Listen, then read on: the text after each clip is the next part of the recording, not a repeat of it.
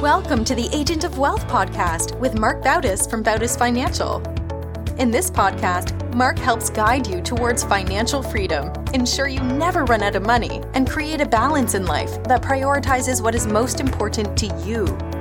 Join us for this journey as Mark draws from years of expertise and guest experts to solve the multiple wealth building challenges involved in your financial life.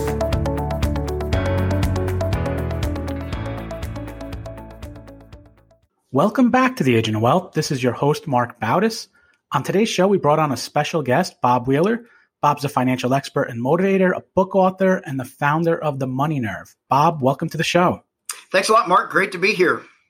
I'm excited for today's episode. I think the topic of emotions and money is really relevant, especially in today's world with everything going on. Absolutely. And, we think we don't have emotional attachments to our money, but we do. Yeah. So how did you get started focusing on, looking at working with people's relationship with money? Yeah, absolutely. Well, I'm a CPA and I have a tax practice. I have about 1,000 clients. And as I was working with my clients, I noticed that they would go out and do the exact opposite of what I thought was pretty sound practical advice. And so that was interesting. And then at the same time, when I got my CPA license, my finances were a mess. Like I was terrible with money.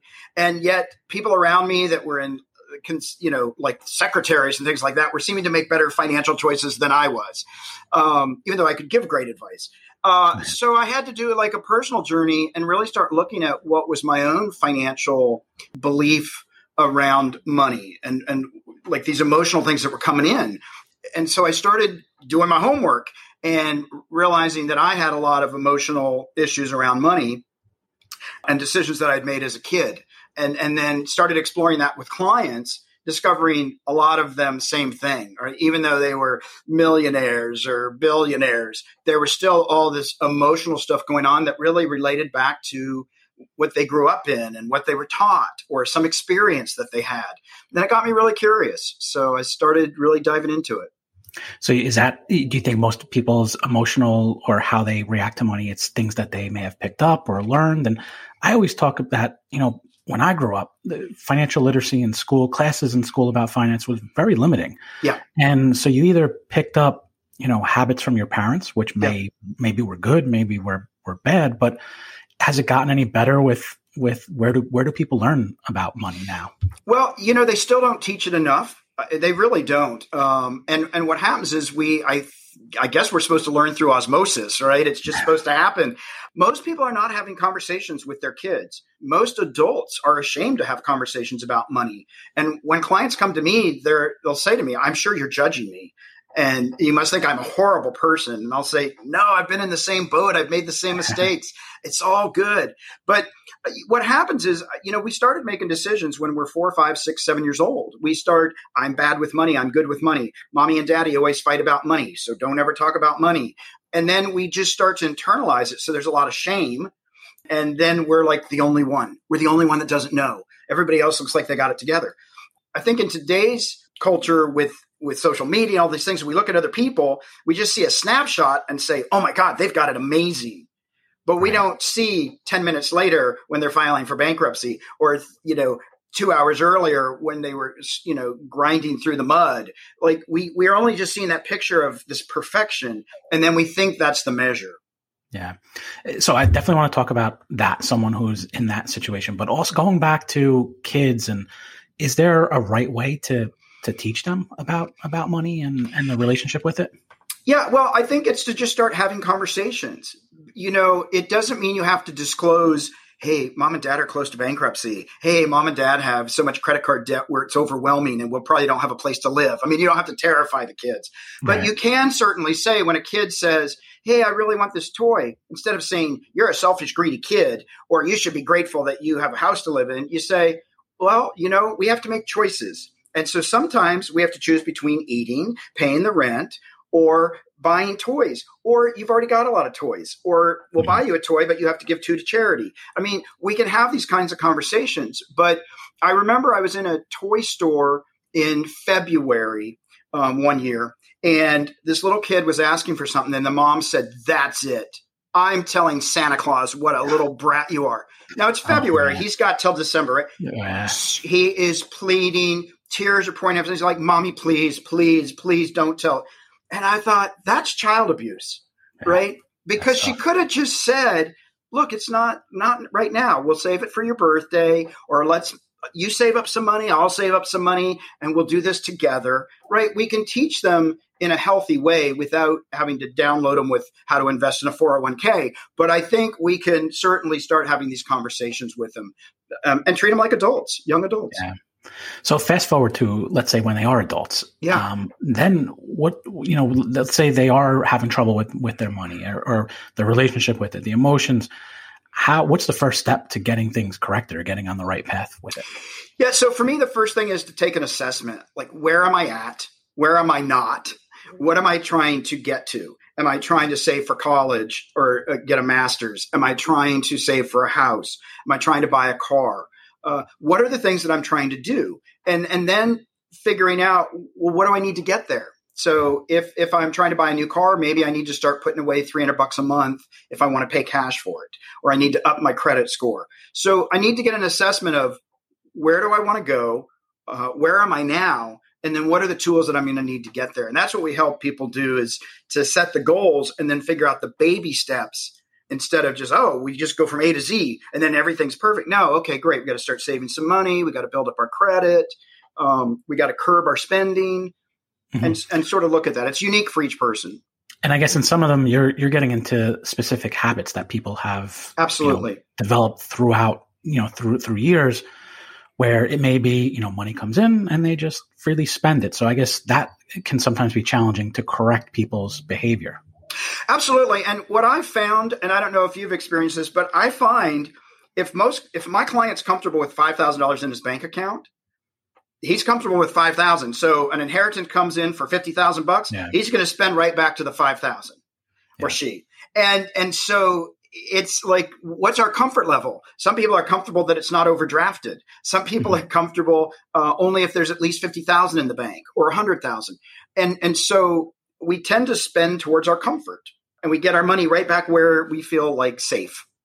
Do you think it's more if people don't know what to do? So let's say they wanted to buy that new car or buy that new house, or they, it's almost like some kind of addiction where they know what they shouldn't be doing it, or they just don't know how to actually change their behavior for it.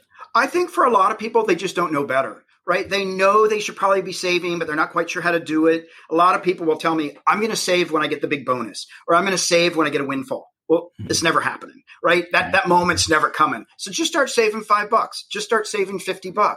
Just start creating the habit in little baby steps that are digestible, that don't hurt. And then it makes it easier to then increase the savings. But I think a lot of people, they just don't know better, and they think they're going to get to it. And they don't want to ask for help because that's silly. But when clients call me and say, hey, I just got an inheritance, I don't want to blow it. My cousin blew through their money. Let's come up with a strategy. Let's sit down and let's make a plan. Yeah. And I think I see that a lot on inheritances, where people just revert back to what they know. And that's where, one of the few times you'll see people just go through it very quickly, just because they know, like you said, their bank account should have $5,000 in it. If it has 50, they're going to spend 45 to get back down to the 5. And 10 years later, they're saying, oh my God, I could have bought a house with that $300,000. You could have, or the 50, or, they could have done something that showed, some substance from that investment, but they just, it's not conscious. It's not intentional. The other thing you mentioned too is the baby steps. Start with baby steps. I promote that a lot with saving in someone's 401k. And I think, 401k's replacement for the most part for for these pensions that were there years earlier. And, they have, like everything, pros and cons. But one thing that's good that I see people is if they can automate the savings, they kind of grow into what that savings, and they don't miss it. And it just kind of happens. And all of a sudden they look, 6 months, a year, 2 years later, and they're like, whoa, I'm starting to save up money in this. So, in addition to the baby steps, I do like automation with savings as well. I think automation with savings is great. And it's a way that we can trick ourselves for the better. For me, I was terrible at saving. And I loved using credit cards. I thought it was free money, and then you pay it back like double by the time you pay interest.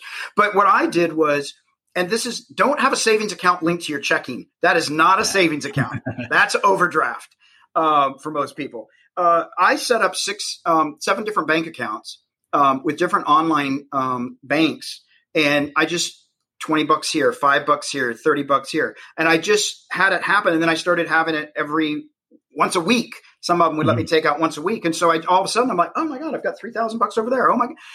And then it was sort of got fun. Then I was like, hey, let's see if I can get it up to 6,000 really quick. And it changed my mindset, but I had to trick myself. Do you use the different bank accounts almost like the profit first methodology where they have a purpose, or do you kind of I'll just keep them in 6 different spots? And I do. I have purpose accounts. So I have my business account, which is great because I like to keep that one really robust. So I don't take the money out for personal. I sort of make it a separate entity. And then I have a guilt-free spend play money account that I currently put $1,000 a month in it. For a while, it was just $50. But that money, sometimes I'll build it up 3, 5, 6, 7, 8, 9, $10,000. I can take a really nice vacation, or sometimes it's down really low. But if there's no money in that account, I don't get any play money. Yeah. That is my play money.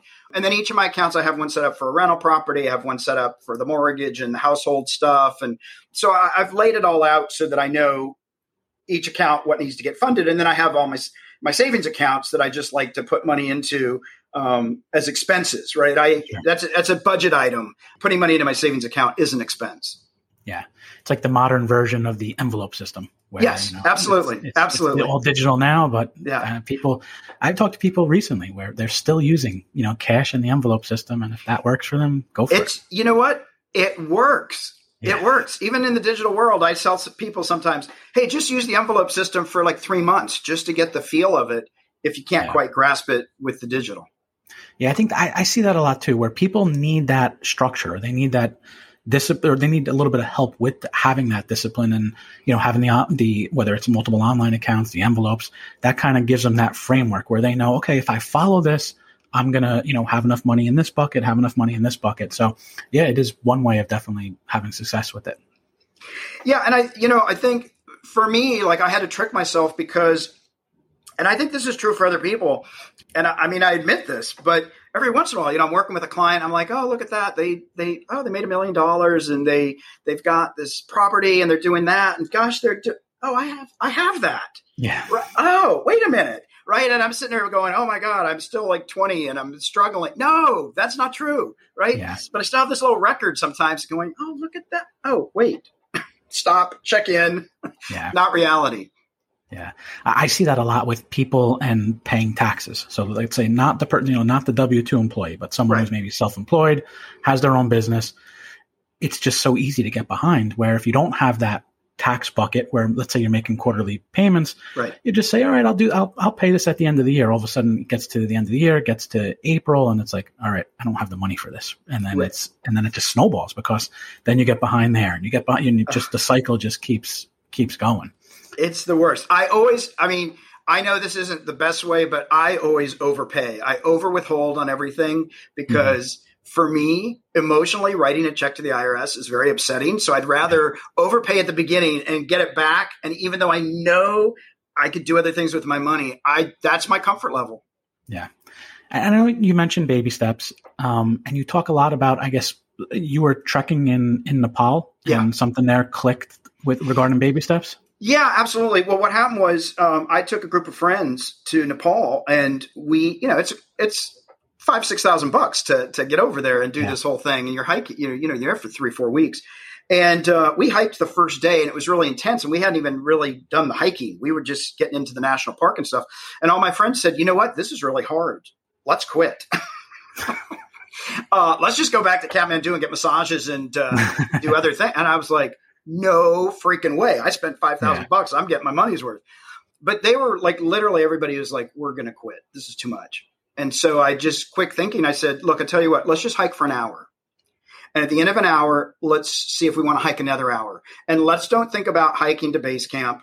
Let's just take it hour by hour.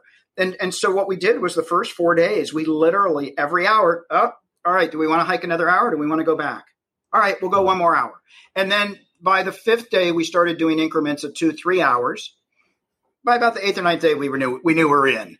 But it was overwhelming for everybody to think about, we're going to be hiking for the next 15 days. Yeah. And we're trying to go way up oh my God. So it was like, let's just hike an hour. And that was really, really helpful. And it took everybody out of this overwhelm mindset. Yeah. There's a lot of things we do that are overwhelming, but going back to habits and, like you said, baby steps, you make little changes and there's different ways to kind of link those changes. You can all of a sudden you do it for a little bit, and all of a sudden you look back and you're like, wow, we really made it far in this case, or accomplished a lot, with respect to what you're trying to do. Absolutely. It's just so much more digestible. It's interesting. I didn't realize this until just a couple of years ago, but when I ran my first marathon, I ran a marathon in Athens. It was the original marathon course. Oh. And I ran that 1 kilometer at a time. Yeah. Right. I did not think about it as, I'm going to run all these kilometers or 26.1 miles. It was in kilometers. I was like, thank goodness. It was like 32, 31. Anyway, ran a kilometer. Cool. Let me run another kilometer. It was the same kind of mindset. So I've sort of intuitively been doing things in bite size because that was just easier for me. That philosophy works with something like paying down debt. Absolutely. You look at it and it's like, this is overwhelming. I'm never going to be able to get out from it. How would you look at someone? Maybe they have student loan debt. They have credit card debt. They have a mortgage, which is maybe classified as good debt, but you look at all the debt. How does someone, and it's overwhelming to them, how do they put a plan together to kind of tackle that debt? Yeah. So what I do, and I do 2 parts. First of all, I ask everybody, list out all your credit cards and all your debt. And then right next to that, list out the interest rate you're paying so that I can look at that and go, oh, that's 3%. Oh, that's 22%. So I want to look at what is my debt and what are the interest rates? And then what I will do is normally I'll maybe pay down 1 or 2 of the smaller balances first. So I feel like I got some headway. Right. Because if I'm just going to focus on the one that's $27,000 and I'm paying $50 a month, I'm not feeling like the love's happening. So I want to look at, okay, great. Here's a couple small ones. Let's just get them out of the way. Now we have 2 less cards, or we got the student loan debt. So let me add, $50 to that one. Let me accelerate that one. And then as you pay off some of the other credit cards, you then take those payments that you were paying, apply it to the remaining credit card debt or the remaining student loan debt. And so that is a way to me that is digestible, is you come up with a plan, you pay off the highest interest rate ones first, but you also pay off those small little balances first too, to feel like you've got a win. At the same time, I actually encourage people to start saving like $50, $100. People say, well, that's crazy because you're paying interest. No, I'm trying to create a habit. Right. And if I'm creating a habit of I only get debt or I can only save and I can't have both, I just don't think it's a healthy relationship. And so I want to see people, yes, I want you paying down your debt, but I also want to really encourage you to reinforce save for the future, save for the future, save for the future. Yeah.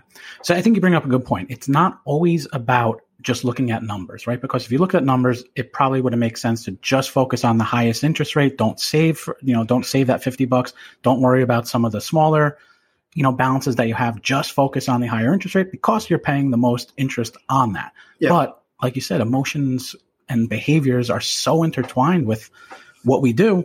It makes sense to get some wins and pay off some of the little ones. And you can even then take what you were paying to the little ones and move that on to the next one. Right. But also create that habit of saving because, you're going to have a plan where you eventually do pay off this debt, and you don't want to just have to start from scratch and figuring out how to save, because now you have this battle between, am I going to go back into debt or am I going to save? And it's battling. Yeah. But if you've already got that savings ingrained, it could obviously go a long way to building up that good habit.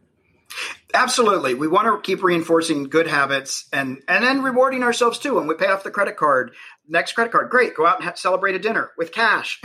Right? Don't charge it. For myself, I literally took all my credit cards, threw them in a Tupperware and froze them, because if I didn't have access to them, I couldn't have that impulse to pull them out. Yeah. And I have debit cards. I've got credit cards, but they sit in a drawer. They're just there for my credit score, thankfully, or an emergency, God forbid. Yeah. What do you do if you see, if you're working with 2 spouses and they're on complete opposite sides of the spectrum in terms of how they think about or how their behaviors to money. How do you get them kind of on a good path forward or a good plan? Yeah. So, that's interesting. I have clients that will come in and go, all right, Bob, dinner's riding on this. Who's right? And I always say to them, well, let me ask you this. Are you guys on opposite teams and trying to beat each other? Or are you a cohesive team that's trying to win this together? And they're like, oh. I said, because here's the thing. We all have different beliefs. It doesn't make anybody right or wrong. I work with a lot of creative folks. So I've got some people that are very creative, and then their spouses are very, I'm a teacher, I'm a this, and life should be, my mom taught me this, and so this is wrong. And I just really have to say, look, there's just different ways that we all approach this. And let's get really curious about each other. So if one of you loves to spend, maybe then you're not the one in charge of the groceries and the household budget. And you find your strengths. And so we do a lot of talking about what comes up for you if somebody's out spending left and right, or somebody's hoarding every dollar because, like, who knows what's going to happen, right? Both of those are based on extreme fear. And so how do we find something in the middle to, like, allow them to not necessarily be the same, but appreciate that they bring in their strengths? Yeah. So it's not just compromising, but they're both going to have, whether it is different views but it's, I guess, kind of finding some middle ground where, and also playing to each other's strength, in what areas they are good at. Yeah. And there has to be communication. If you're with somebody that's a constant spender that lives on the edge, that's gambling or just blowing through money, and you may not have a high tolerance for pain, that may not be a sustainable relationship. It just may not be. And so sometimes you have to really look at that. I ask people, and when I do my podcast, I always ask people, did you run a credit score on your spouse? Did you get their financial backgrounds? And sometimes they'll say, yes, I did. And other times they're like, no, I took a chance. It's important to have conversations about money with each other, and not conflicts, not arguments, but learning to understand where we're similar, where we're different, and really communicating so that, hey, that really freaks me out when you pick expensive restaurants because I'm thinking we could have made that at home, right? Okay, yeah. And then what's the fear? What's going on? And what's our budget? Is that true? Is that a belief? And like actually work through this stuff as a couple. Yeah. And it's probably challenging to, because it's probably a fine line between when it becomes discussion to where it becomes confrontational, where the other person feels that they're getting attacked or that it's confrontational. But I'm sure getting that communication out there is healthy. Yeah. And that's where a lot of times I will work with couples in communication just to help them start to have the conversation so they can, like, that's an acquired skill. Yeah. Having difficult conversations is not something that we're all trained to do. I do a lot of difficult conversation workshop exercises in trying to help people really learn how to set a boundary, how not to get freaked out when something's coming back at them, and really learning to stay and have the conversation. Yeah. I know you mentioned like where your money habits came from your tax practice, from things going on personally, but I know you talk a little bit about some things that happen in Africa that develop some of it as well. Yeah. So prior to Africa, I was taught, and I think many people are, some people may resonate with this. I was taught that I am my accomplishments. So I needed to go to a good college. I needed to get straight A's. I needed to get awards. My value is in what I could produce. And so when I went to Africa, these people, the average income was $100 a person a year. They were extremely happy. They were extremely giving. And I had just gotten a Mercedes, and because you need that. Right. And so I'm looking at all these people and I'm thinking, how can you be happy? Something is wrong with you people. You're happy. You don't even have these nice things, and you don't have accomplishments, right? It really messed with my mind. I really had to do some soul searching and realized that I was working off a premise that I didn't really believe either, but that I had taken on, that I had agreed to. Being able to let that go and actually come from a place of gratitude and come from a place of, wow, I have so much. I've got running water. I have a car that gets me to work. So many things. I have clothes that I can go buy new ones if I don't like the ones that I have. And just so many places where I just took it as entitlement, or everybody has that. I realized I had a lot of abundance. And so I shifted really to gratitude. Yeah, it was an amazing shift for me. It was really mind-blowing to realize how much I was attached to being my accomplishments and how much pressure that was putting on me. Yeah, it kind of puts things into perspective when you're over there and you see how things go. You're also the CFO of the Comedy Store? I am the CFO of the Comedy Store. How'd you get into that? Well, I was actually doing stand-up comedy because, got to pay the bills. So counting wasn't cutting it. So I was doing stand-up, and basically I was performing at the Comedy Store. I had a show there and doing different things. And one of my friends told Mitzi that I was a CPA because apparently the Comedy Store at the time had about $100,000 in payroll taxes they hadn't paid. They were getting ready to close the doors. There had been some mismanagement, and Mitzi had been ill. And so she called me up and she's like, you got to help save the store. We're in trouble. And you're a CPA. And Vicky said to call you. I'm like, okay. I didn't expect to be there long, but I've, been there 24 years now. Yeah, I love the store. Being a CPA, I was able to work with the bank. I was able to work with the IRS. You have credibility when you have CPA after your name. Yeah, I did it mainly because I love all my friends are comics. I wanted to make sure everybody had a stage to perform on. And it's the world famous Comedy Store. So I stayed.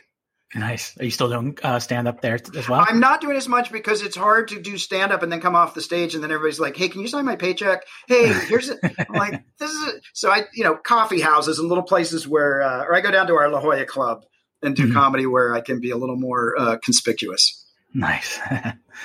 Okay, so we're just about out of time. Bob, I want to thank you for being on the show today. How best can someone learn more about you and what you do? Absolutely. They can check out themoneynerve.com. That's nerve, not nerd. I'm a nerd, but the Money Nerve, they can check out my podcast. I've got a book. We have an online course, Mastering the Emotions of Money, and they can just reach out. We really love being a resource and helping people learn to have a better, healthier relationship with their money. Great. And we'll link to all that in the show notes. Awesome. Yeah, so thanks again. And thank you everyone for tuning in to today's episode. Thank you for listening to the Agent of Wealth podcast. Click the subscribe button below to be notified when new episodes become available. The information covered represents the views and opinions of the guests and does not necessarily represent the views or opinions of Bautis Financial. The content has been made available for informational and educational purposes only and is not intended to be a substitute for professional financial planning and investment advice.